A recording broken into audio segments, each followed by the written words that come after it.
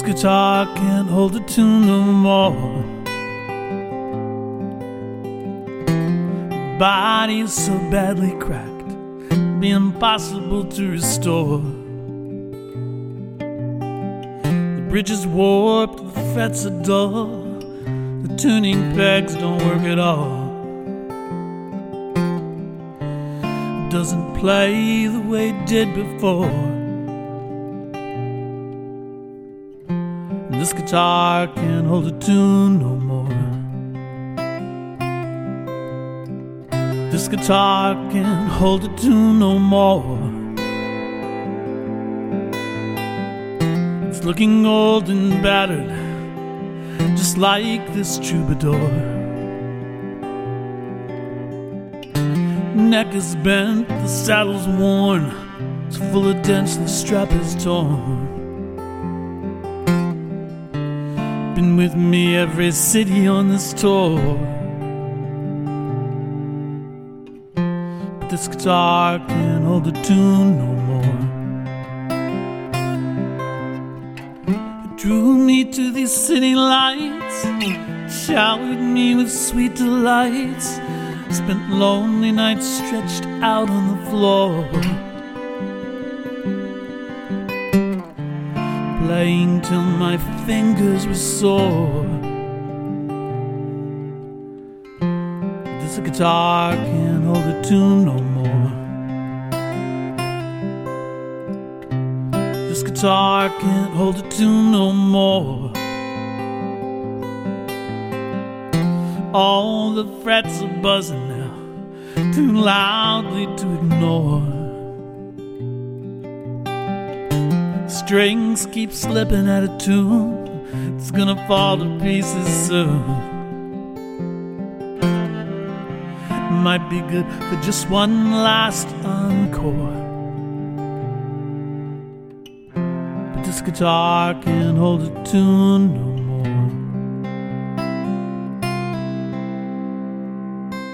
iTunes Radio reminds you, Strange Brews, the show of your choice. Hello and welcome again to the Strange Brew podcast. My name's Jason Barnard. That was This Guitar from Dean Friedman's latest album. I've got the great pleasure to welcome Dean today to talk about a range of songs from his songwriting career. Welcome, Dean. Hey Jason, how you doing there? Very good. I'm going to turn you up. We opened with This Guitar. It was kind of a song to me from your latest album, 12 Songs, that had a slight tenuous connection to the Songfest that you're doing with fellow songwriters on the 30th of August. Was that a song kind of connected to the songwriting process? Or Well, it was that, but also literally about my guitar that I bought with my first student loan from City College.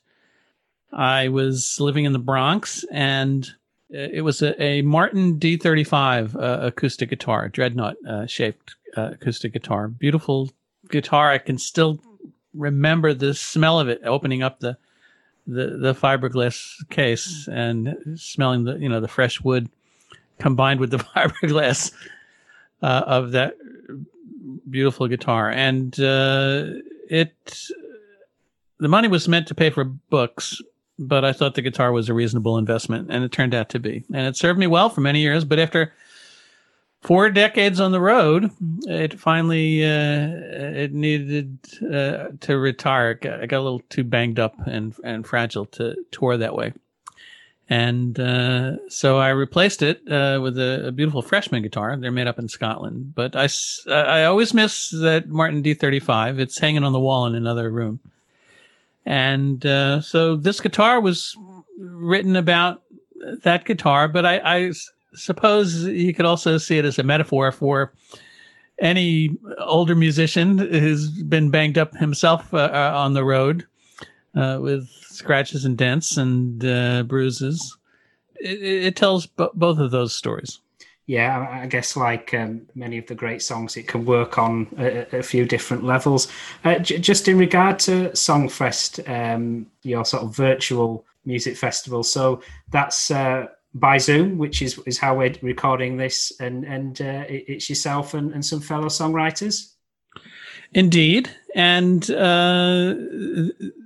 one of the fun things about touring is getting to meet your peers and musicians all over the world who are doing brilliant work. And so I in some ways get bored always constantly promoting my own gigs and my own tours. So I thought, wouldn't it be fun to invite a bunch of friends I've made on the road and musicians I really admire to come together to make a very small, kind of a micro music festival, because I was still doing it with limited resources.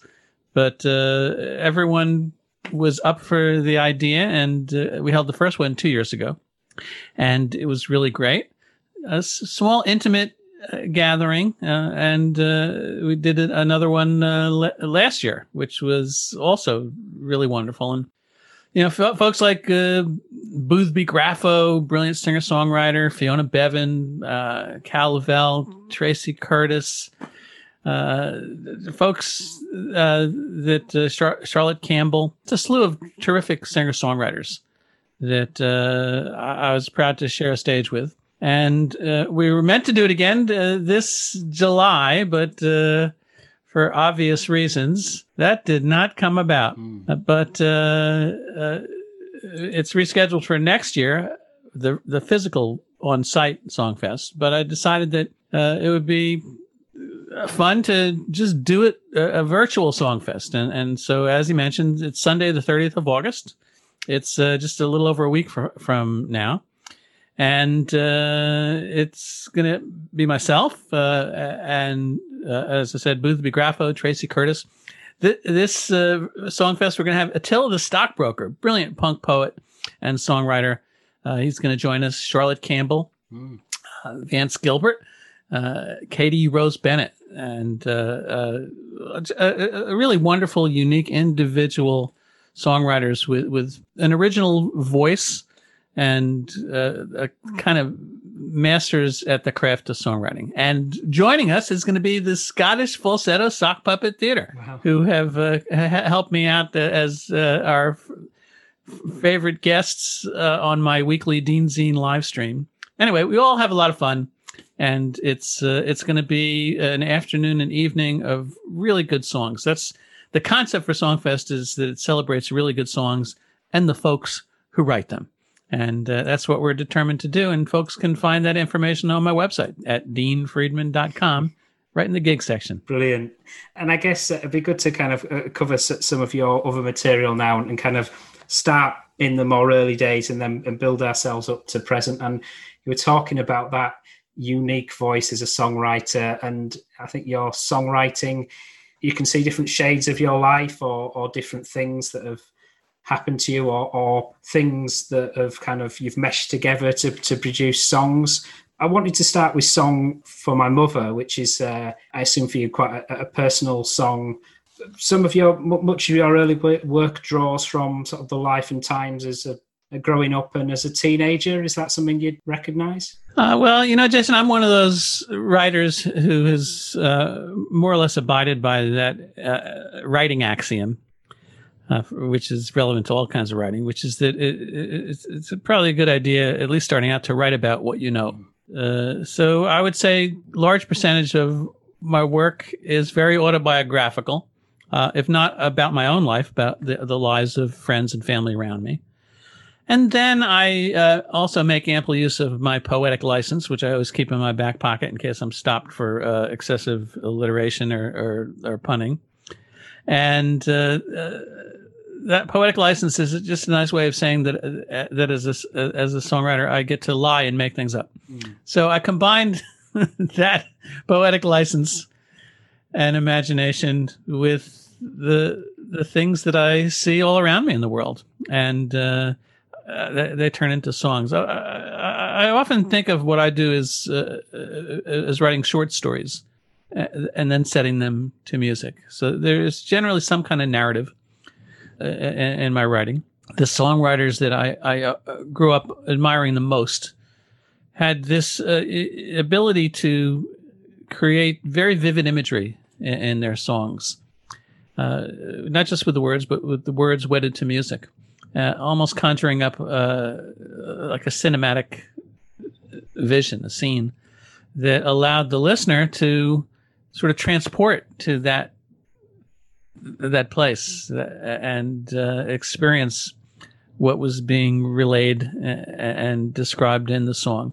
And for me, that ability to transport the listener is an important part of writing a really good song. And so that's something I aspired to do starting out, and still to this day, I try to keep those thoughts in mind when I'm challenged to tell a story and write a song.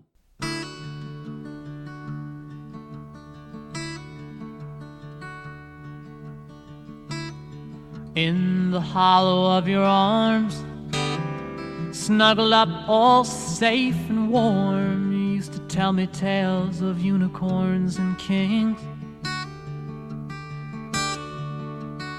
But how could I comprehend all the things you told me then,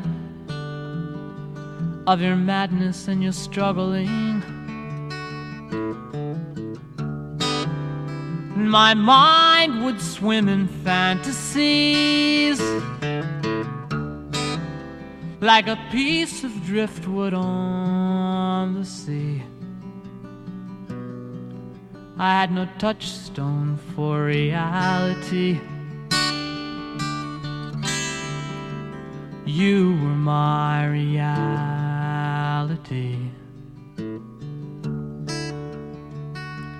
Like a dark and unlit room on the far side of the moon, your insanity spoke emptiness and fear. No matter how I tried, how I questioned and I pried, I just could not penetrate that thin veneer. And I know you tried to comfort me,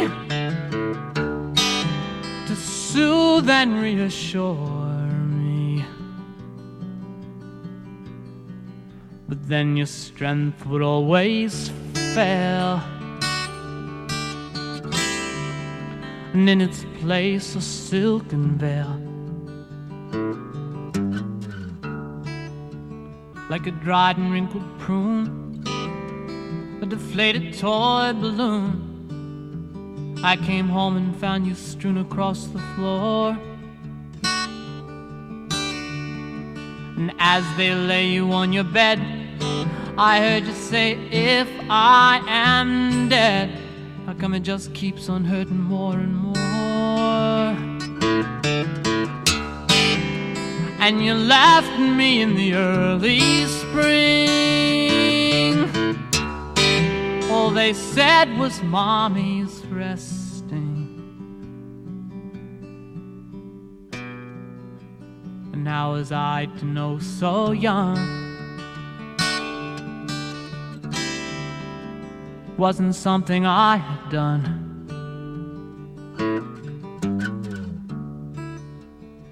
So please try and understand, I will love you as I can.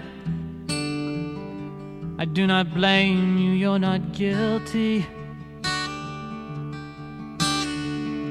But still there's no way to describe the relief I finally found upon learning it was you, not me, that was crazy.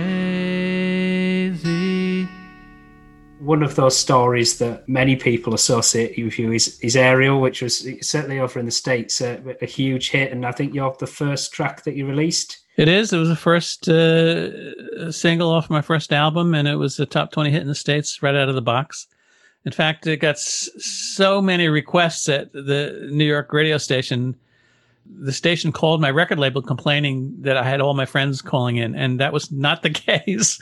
It just, became an instant sensation, and I was proud of that. But in terms of it being autobiographical, I would have to say that almost everything in that song is true, but didn't necessarily happened to me. And people always ask if there was an Ariel, and in truth, when I wrote it, it was sort of a composite of all these teenage girls that I had a crush on growing up as a teenager in the suburbs of New Jersey. I was always a little self-conscious because nothing much really happens in the song. The plot is pretty thin. It's boy meets girl, they go on a date, they wind up kissing while the national anthem is being broadcast on the TV as it's signing off. And I was a little self-conscious that the plot was so plain and simple until I played the recording for a couple of teenage girls who lived on my block, and they accused me of reading their diaries.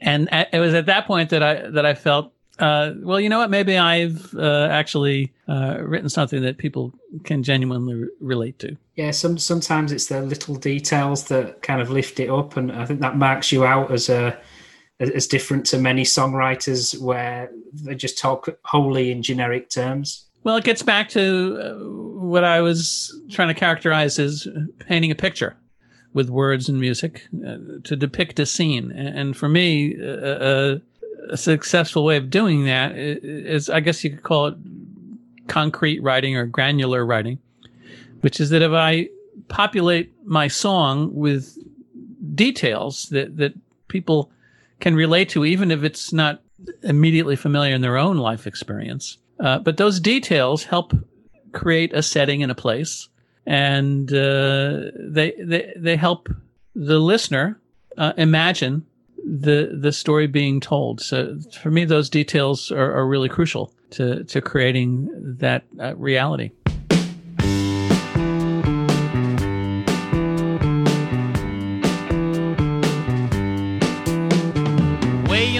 Other side of the Hudson, deep in the bosom of suburbia, I met a young girl, she sang mighty fine, tears on my pillow and Ave Maria.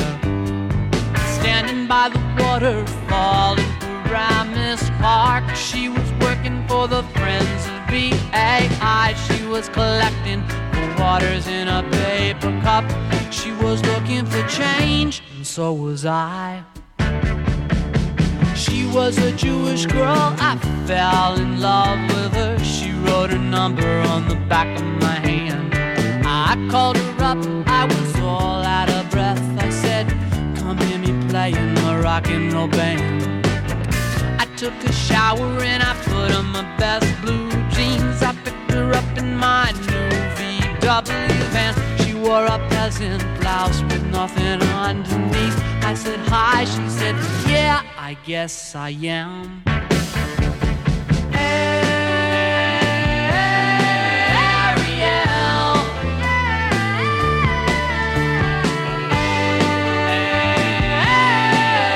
Ariel.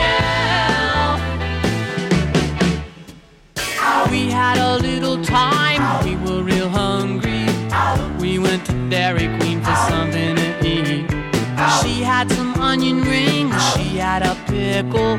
She forgot to tell me that she didn't eat me.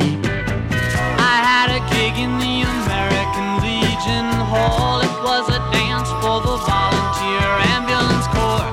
She was sitting in a corner against the wall. She would smile and I melted all over the floor.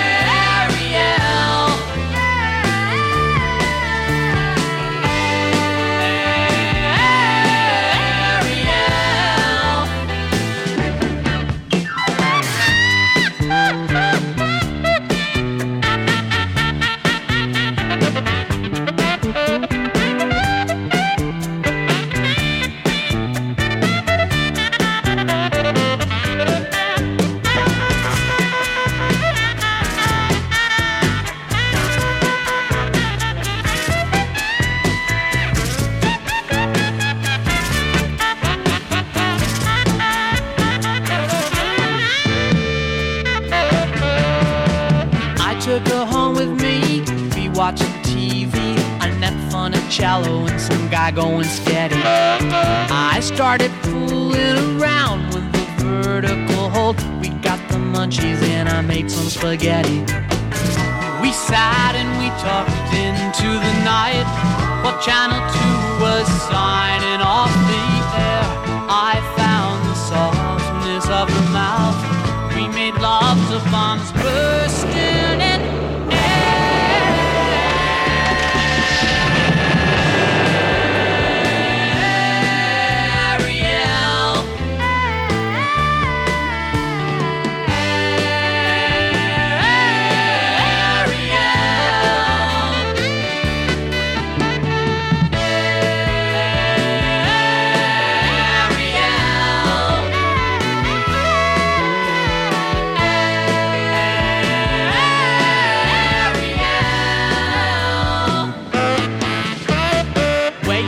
other side of the Hudson, deep in the bosom of suburbia. I met a young girl, she sang mighty fine. Tears on my pillow and Ave Maria. Tears on my pillow and Ave Maria. Tears on my pillow and Ave Maria. It was interesting that when I was looking at A Woman of Mine, that was actually your first hit over here in the UK. In terms of that song, it's got a bit of a classic pop rock feel, a bit of a Beatlesque feel. It's a bit of an obvious question, but with the Beatles as well as the singer-songwriters kind of an influence? Oh, absolutely. I grew up in the 60s. I got my first transistor radio when I was about 9 or 10. Bought a guitar, learned 4 chords, and started playing Beatles songs and the Monkees and Dylan and all the stuff that was on the transistor radio.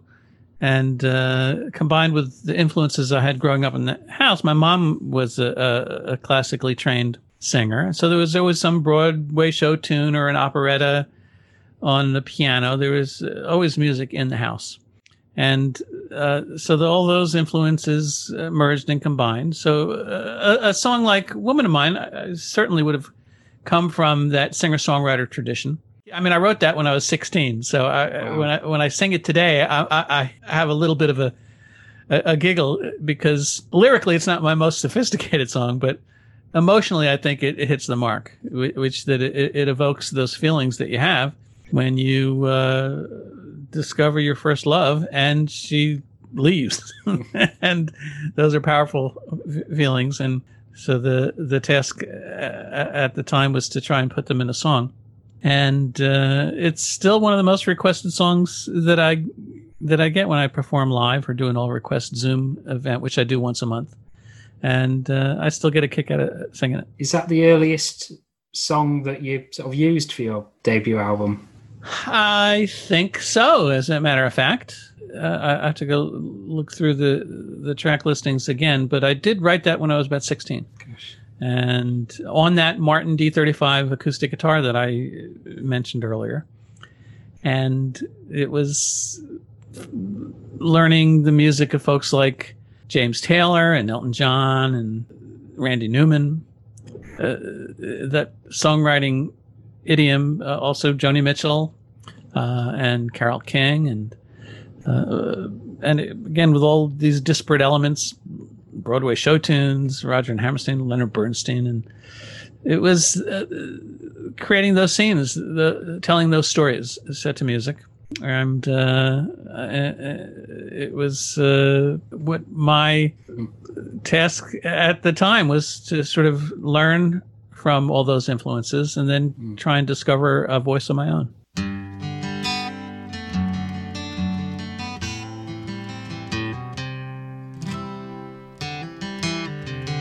I'm gonna find me a cave.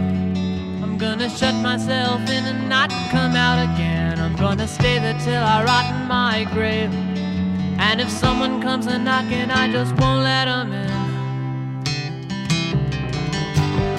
Oh, woman of mine, you picked a mighty fine time to tell me that you're on your way. Now that I'm out of my mind, tell me how the hell I'm ever gonna make it through another day.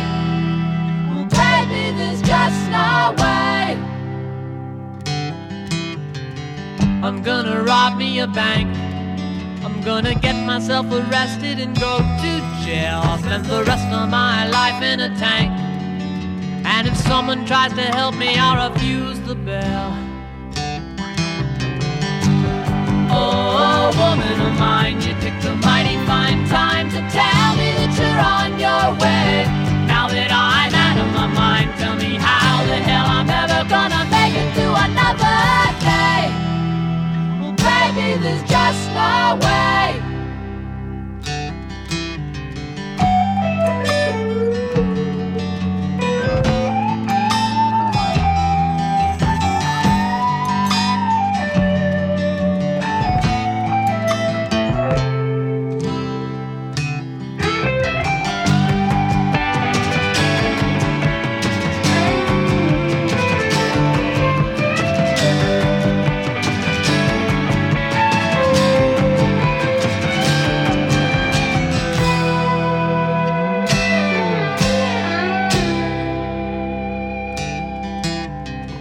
I'm gonna go in my room.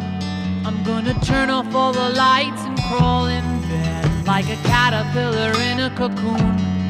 I'm gonna hold my breath and make believe I'm dead. Oh, woman of mine, you picked a mighty fine time to tell me that you're on your way. Now that I'm out of my mind, tell me how the hell I'm ever gonna make it through another day. Oh, woman of mine, you picked a mighty fine time to tell me that you're on your way.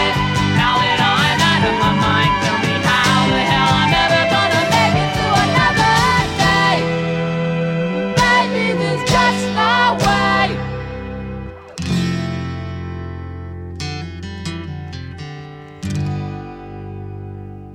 And in terms of that sort of singer-songwriter feel, you've combined with Shopping Bag Ladies a real observation for things that are going on. Was that more of a true story than a sort of composite piece?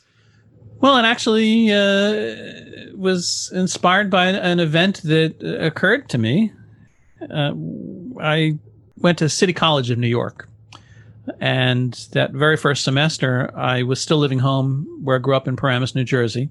And so I had to commute by bus every day to get to college and cross the George Washington Bridge from New Jersey into Manhattan and make my way through the George Washington Bridge bus station, that bus terminal there. And there was, and may still be, a population of homeless women who pretty much resided in the bus station. And they were very proud, very defiant. They didn't want anyone feeling sorry for them. In fact, if you said anything remotely nice, they would promptly curse at you and give you the finger, which is exactly what happened to me. I once, caught the eye of a homeless woman with her shopping bags and meant to say something nice. And she turned around and just cursed me out. She wasn't having any of it. And I can respect that. She's got a right to not be intruded on and have her own world and not be judged or even pitied. And so that inspired that song, Shopping Bag Ladies. And it always felt sort of a pretty accurate depiction of that experience. And at least in my naive, ignorant eyes, what I saw of the lives around me.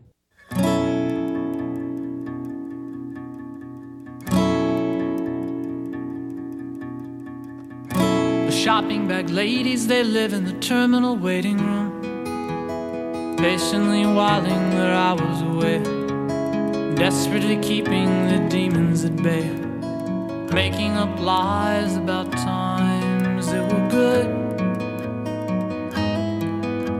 extolling the virtues of motherhood, staunchly defending the sanity, clutching one last shred of vanity, fixing a kerchief she wears on her head, covered with posies and lilacs and blues and reds. Don't pity me, a beautiful bastard boy. I'll be just how I am. I'll be just how I am.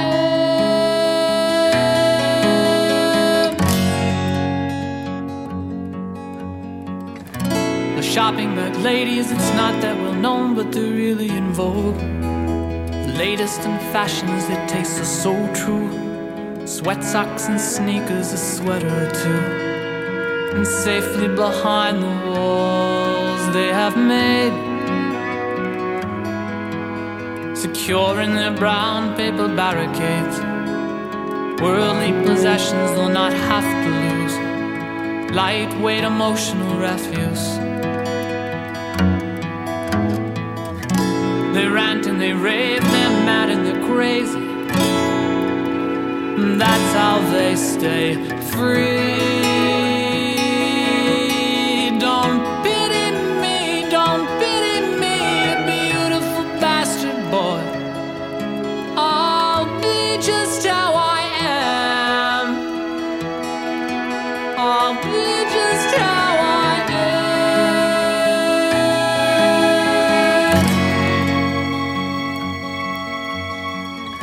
The shopping bag ladies, it's hard to believe, but once they were children.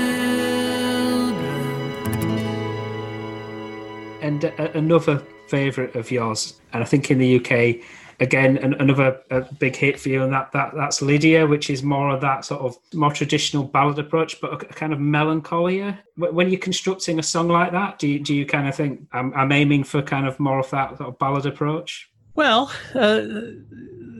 sometimes songs just sort of evolve, and it's hard to know from where. But again, it was certainly steeped in that singer-songwriter idiom. I've always been a huge Elton John fan, Bernie Taupin fan. Musically, it would have been in that sort of sentimental ballad idiom. And the truth is that people often ask, was there a Lydia? And in fact, there was, but that wasn't her name. I used her roommate's name in a failed attempt to protect the not so innocent. It was, my wayward youth, young pop star days, behaving not so responsibly. And yet it's been embraced by my listeners. And, I always try and connect with those feelings that might have been irresponsible, but were genuinely sincere when I try to sing the song. So it's another one of those fan favorites. But yes, inspired by that whole singer-songwriter idiom. Lydia keeps my toothbrush in her apartment, and she never complains. Well, hardly ever. And then jokingly she says, boy, it's been so long since I've held you. I nearly gave you up for dead. I nearly gave you up for dead. I nearly gave you up for dead. Lydia, Lydia, how come you understand? I can offer you nothing at all. This is more than I had planned. Lydia, Lydia, I am at your command. At least until morning comes, and I must be off again. I must be off again. Lady, I always talk about conscious decisions, about running my own life. But maybe I'm fooling myself. It's a role I like to play. 'Cause more often than not, I'm down here on the corner. I'm sorry I woke you. Do you feel like some company? Babe, I need a place to stay. Lydia, Lydia, how come you understand? I can offer you nothing at all. No, this is more than I had planned. Lydia, Lydia, I'm at your command. At least until morning comes, and I must be off again.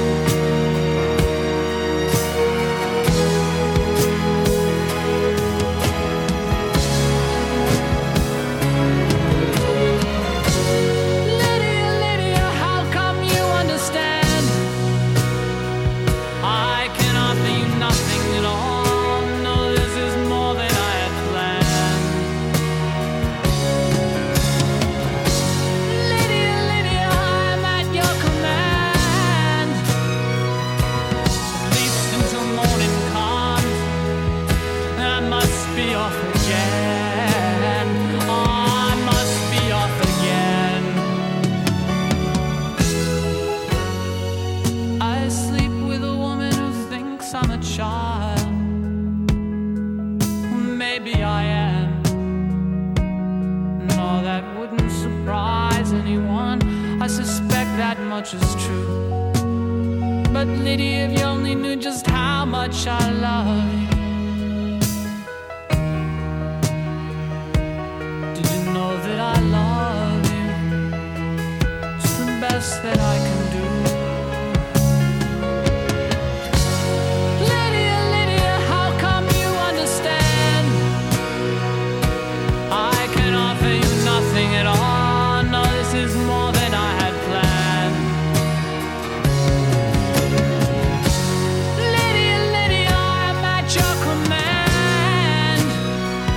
At least until morning comes, and I must be off again. I must be off again.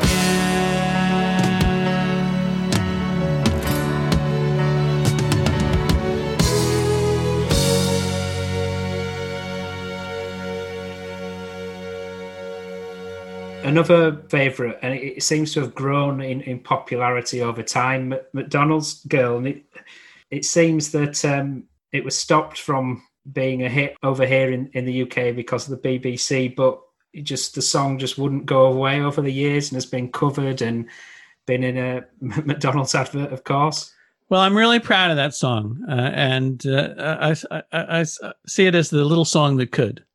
Because, as you say, it was officially banned by the BBC for mentioning a commercial trade name. In their infinite wisdom, they were sure that immediately upon hearing that song, millions of people would rush out to the nearest McDonald's and order a hamburger.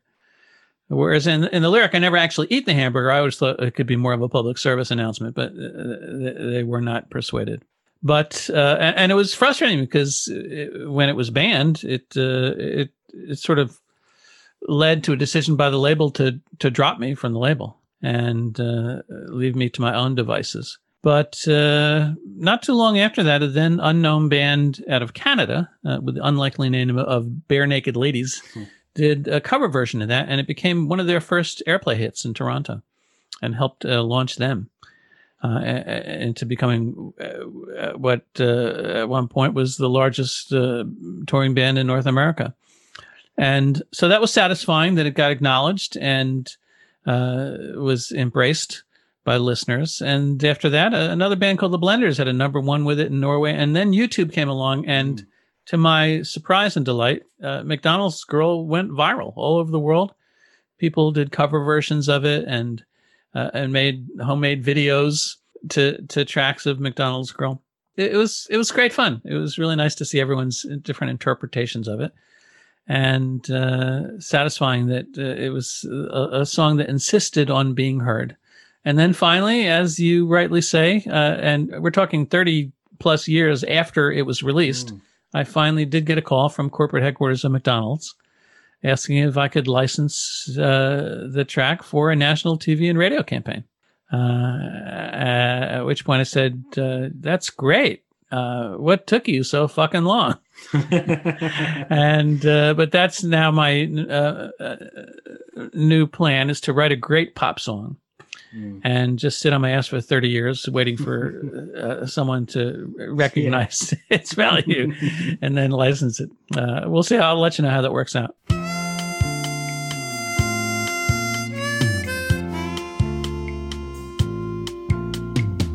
I am in love with a McDonald's girl. She has a smile of innocence, so tender and warm. I am in love with a McDonald's girl. She is an angel in a polyester uniform. I leave from softball practice every night. It's getting dark, but the golden arches light up the way. I turn the corner at the traffic light. I count my money and then I rehearse what I'm gonna say. I'd like an order of fries, quarter pounder with cheese. I love the light in your eyes. Will you go out with me, please? I am in love with a McDonald's girl.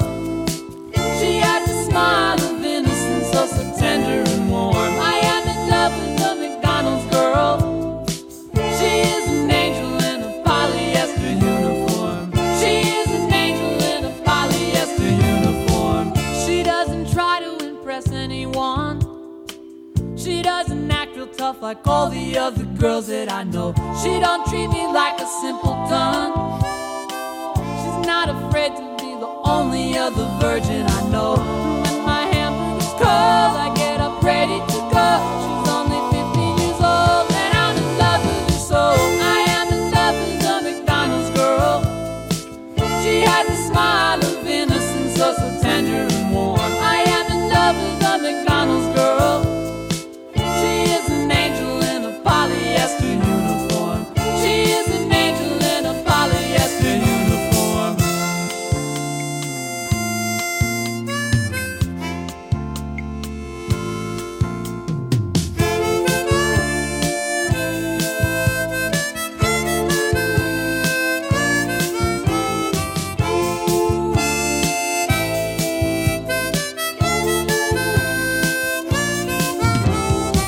I'd like an order of fries, a quarter pounder with cheese. I love the light in your eyes. Will you go out with me, please? I am in love with the McDonald's girl. She has a smile of innocence, so tender and warm. I am in love with the McDonald's girl. She is an angel in a polyester uniform. She is an angel in a polyester uniform. There she stands behind the register, taking orders from the Saddle River Little League. If they knew how much I wanted her, their homeroom teacher would have to send them home for a week. And as I head for the door, the movement catches her eye. My heart begins to soar. She smiles and waves goodbye. I am in love with the McDonald's girl. She has a smile of innocence, so tender and warm. I am in love with the McDonald's girl. She is an angel in a polyester uniform. She is an angel in a polyester uniform. She is an angel in a polyester uniform.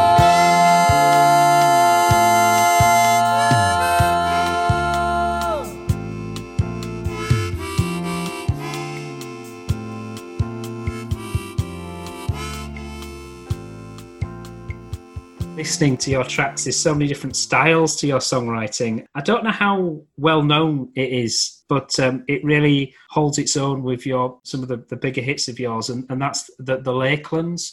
Was that song written while you were over here in the UK? Because is it about Cumbria and that area? It absolutely is. And I was on a tour early on. It might have been my first tour in the UK. And for some reason, the agent neglected to book me over a weekend. And I was in the Lake District. And so they sort of left me to my own devices for a whole weekend and by Lake Windermere in the Lake District. And, nothing to do but walk around. And I did just that. And it inspired a song. Now, you say, I'm pleased that you say that it stands up well to my more successful hits. But in point of fact, and this may come as a surprise to some of your listeners, in point of fact, The Lakelands is one of my biggest selling records. Oh, wow. Except nobody knows that it was included on a compilation album that first came out in Ireland, an album called Green Velvet, which was a compilation album consisting of classic Irish folk songs, like Danny Boy when she was Sweet 16. And the guy McDonough, who was putting that compilation album together, had room for one more track, and he heard The Lakelands and said, boy, that will fit perfectly if we could license it. And I said, sure, go ahead. So it became a best-selling album in Ireland. And, a whole generation of kids grew up listening to it on their parents' record players, all these classic traditional Irish folk songs and The Lakelands by this Jewish kid from New Jersey. So it's always fun for me when I perform it to see kind of recognition on people's faces when it dawns on them that it's a song I wrote.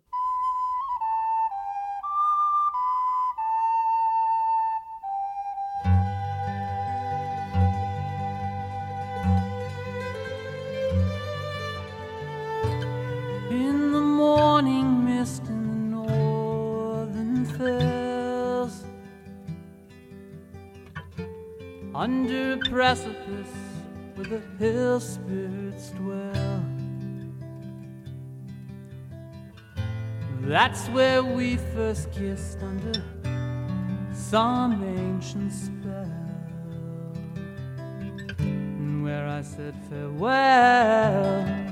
Oh, Sarah, send me back to the lakelands. Pack up my gig and my gunny sack. I've made some new plans. If my love will take me back, I'd like one more chance.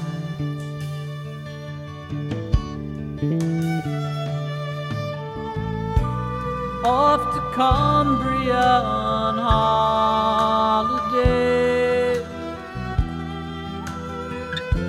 You came to walk the fells and I showed you the way. And off the wooded path on the moss we lay. Please stole me away. Oh, Sarah, send me back to the lakelands. Pack up my gig and my gunny sack. I've made some new plans. If my love will take me back, I'd like one more chance.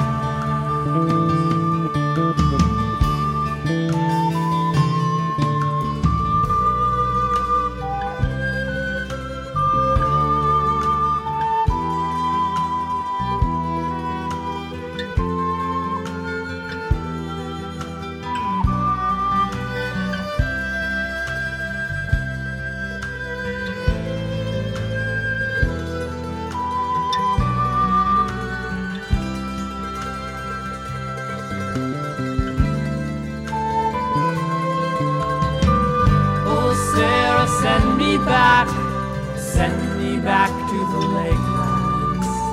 Pack up my gig and my gunny sack. I've made some new plans. If my love will take me back, I'd like one more chance.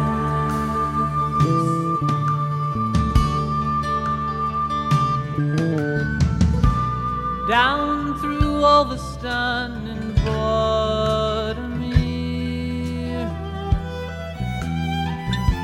up top Castle Rig, where the air is clear. I know when I think of her, I can't stay here. I belong to the shores of Windermere. Oh, Sarah, send me back to the lakelands. Pack up my gig and my gunny sack. I've made some new plans. If my love will take me back, I'd like one more chance.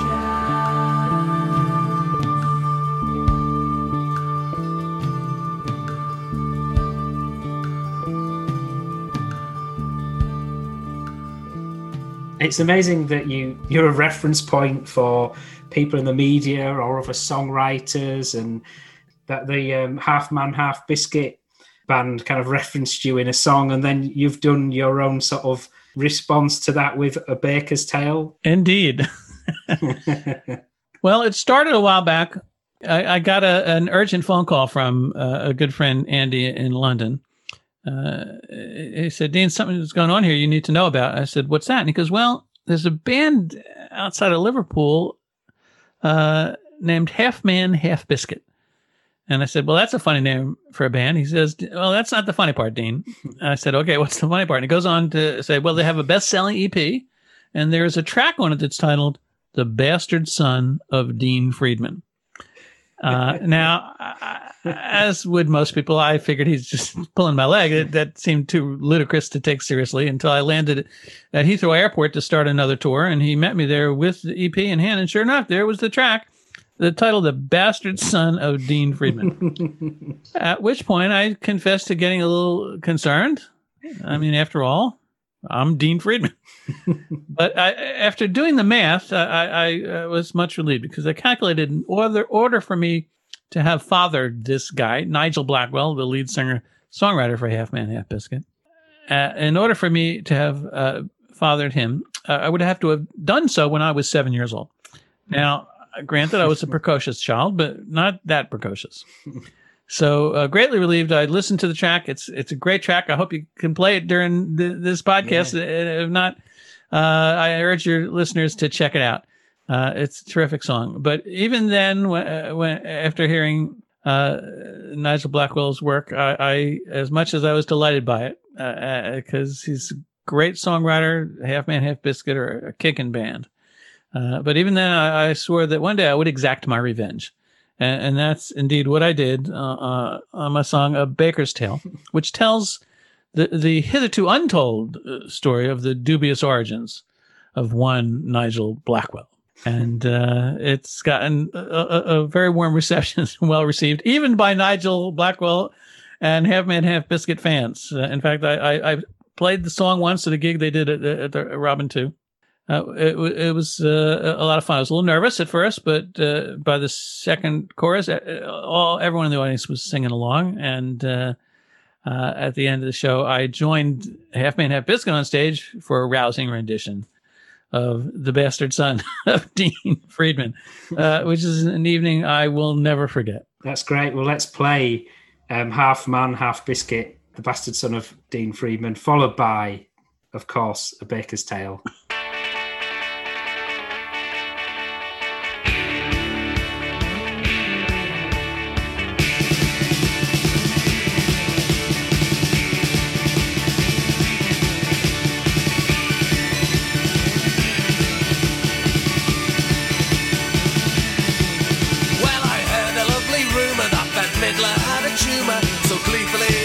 Tell my friends, but they said it was a lie, that she wasn't going to die.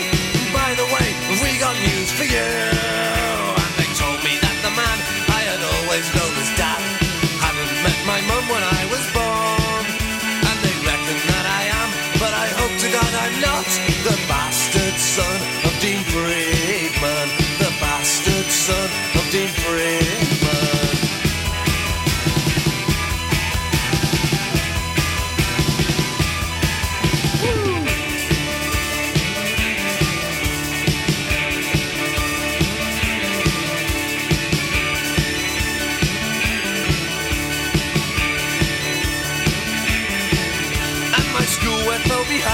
This bombshell on my mind. The art teacher said he understood, but he could only sympathise with the sadness in my eyes, even though he showed me his Magritte. And in the corridors of fear I would shed a lonely tear, as ridicule flew at me from both sides, and they mocked me in my mocks and embroidered in my socks. The bastard son of Dean Friedman. The bastard son of Dean Friedman.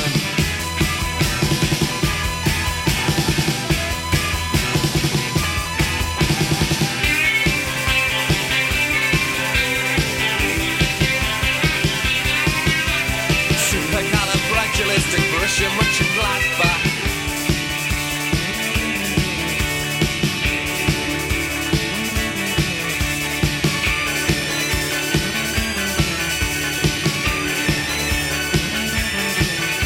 And you can thank your lucky stars that you're not the bastard son of Dean Friedman.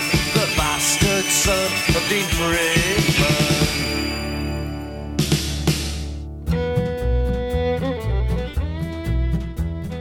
Once there was a humble baker who spent all day making buns and cakes, and rolls and loaves of bread and muffins. And he loved his work, but it wasn't enough. He longed to offer up his heart to not just any tart, but one of substance and of virtue. Suitable candidates were oh so few. Nigel Blackwell, pray please do tell, how could your parents risk it? Baker's son born of a bun, half a man, half a biscuit. He gently took her from the oven, the sweet scent set off waves of loving. His eyes beheld her flaky crust. He thought, I mustn't, but I must. Last Nigel's dad could not resist her. He held her close and then he kissed her before another word was uttered. His mama's buns were buttered. Oh, Nigel Blackwell, pray please do tell, how could your parents risk it? Bake a son born of a bun, half a man, half a biscuit. And so please mark this poignant tale next time you see baked goods for sale, which proves true love defies convention, leads to couplings we can't mention. So it comes as no surprise, the needy baker's dough did rise. Though some may scoff, deride and scorn, from such forbidden love Nigel was born. Nigel Blackwell, pray please do tell, how could your parents risk it? Bake a son born of a bun, half a man, half a man, half a man, half a biscuit. And we're here in terms of our final track, and I think it's good to kind of play something from your most recent album, 12 Songs. You know, you've mentioned the Lakelands earlier, which has got that sort of Celtic Irish feel. The song, The Ducks of St. Stephen's Green, for me, definitely has that Celtic Irish feel. In a similar way to Lakelands, was that inspired by a trip in this time at Dublin, or was it just that you heard the story? Well, both, because I have toured so many times in Ireland and have always loved the audiences. They seem to have a very special appreciation, especially for lyric and songwriters. And any country, I don't know what the tax situation is today, but I know there was at a time where the music songwriting royalties were exempt from taxation. Wow. And so that was brilliant as far as I'm concerned. But in any case, I always felt warmly embraced in touring there. And it was in, I guess, 2016 that I noticed a lot of friends and fans from Ireland were posting messages about the 100th anniversary of the Easter Rising. Mm. And as an American, you know, our sense of history goes back maybe 10, 20 years. That's it. And so I just, out of curiosity, tried to educate myself about what the Easter Rising was, which was at the time in 1916, a failed uprising in Ireland. And in the process of reading it, stumbled upon what apparently is a true story that took place in Dublin in a lovely little park called St. Stephen's Green, where as the Irish Citizens Army were trying to get the British out of the park and not doing a great job of it, in the middle of all the fighting and shooting, a gamekeeper named Kearney took a white flag and beseeched both sides to stop fighting long enough for him to feed his ducks. He didn't care about who was fighting who. He just wanted to take care of his ducks. And to his great shock and surprise, they did agree. And so once a day, every afternoon, the gamekeeper would walk into the park and they would put down their weapons, stop killing each other briefly, while he fed his ducks.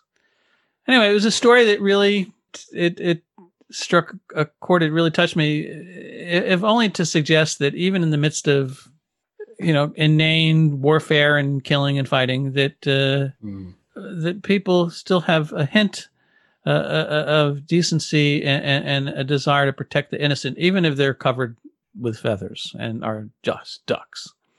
And so it inspired me to write that song. And I view it as sort of a hopeful, optimistic view of human nature and our ability to find ways on rare occasions to get along. That's brilliant. Thanks so much for your time, Dean. Just a final mention that Songfest via Zoom is will be held on Sunday the 30th of August.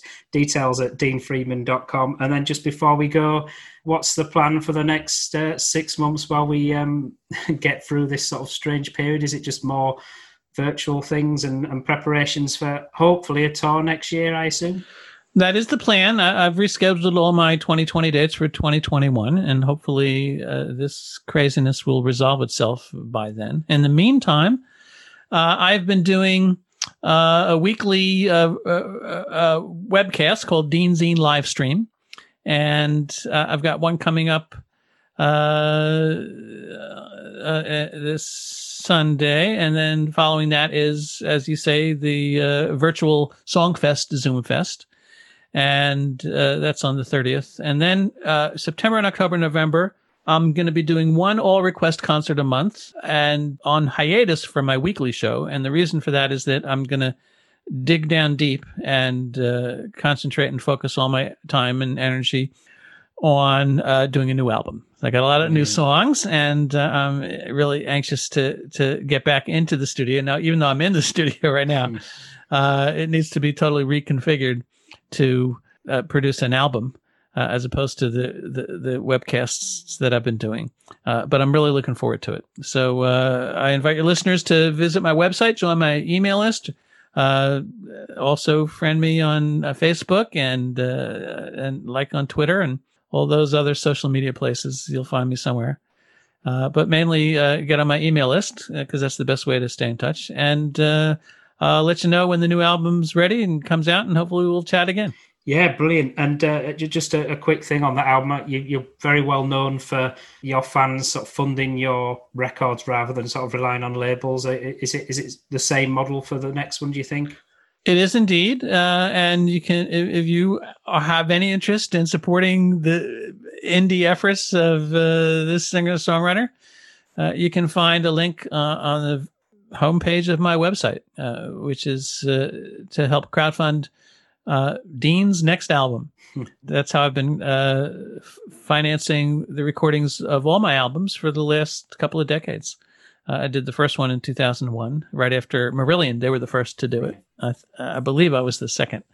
And it's satisfying being able to get support directly from the listening audience that the music is intended for. Fantastic. Well, let's play the Ducks of St. Stephen's Green, and just how much of a pleasure it is to have a window into your songwriting journey and some brilliant insights into some of these remarkable songs. Thank you, Dean. Pleasure, Jason. Good talking to you, and catch you down the line. Let me tell you a story of bravery and glory, a tale that's both true and surprising, about a muddle in the middle of a puddle in Dublin in the week of the Easter Rising, in the week of the Easter Rising. It was 1916 in St. Stephen's Green when the Irish Citizens' Army was defending the square from the British troops there. The fighting grew savage and stormy. The fighting grew savage and stormy. Well, the bullets were flying and soldiers were dying when the gamekeeper named of James Kearney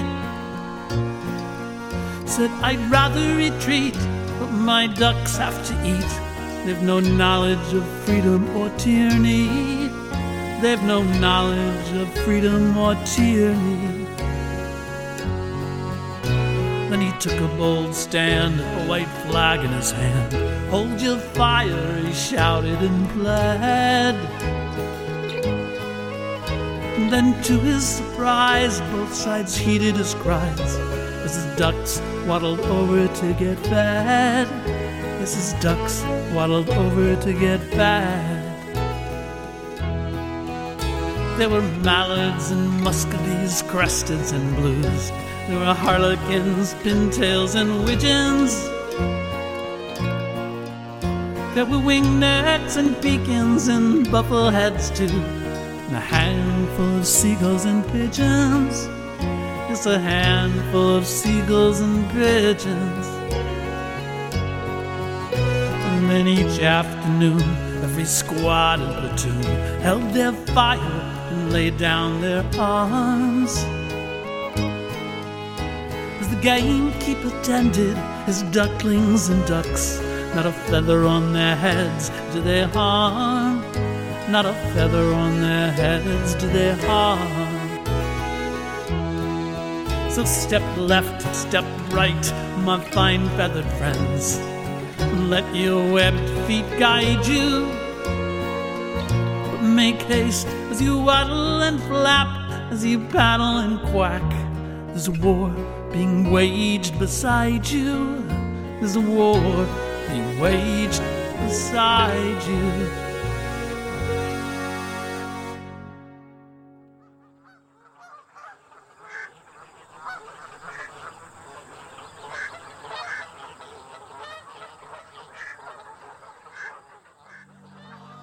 Thank you for listening to the Strange Brew podcast. If you do like the show, please consider a small donation to help keep the show archive online. It's 10 years since I started the podcast, and hosting fees are increasing over time. All your support keeps the show running and helps me get amazing guests. To support me, just go to thestrangebrew.co.uk, where you'll see a donate button on the homepage. Thank you very much. Plus, any reviews on your podcast services help to spread the word too. Thank you.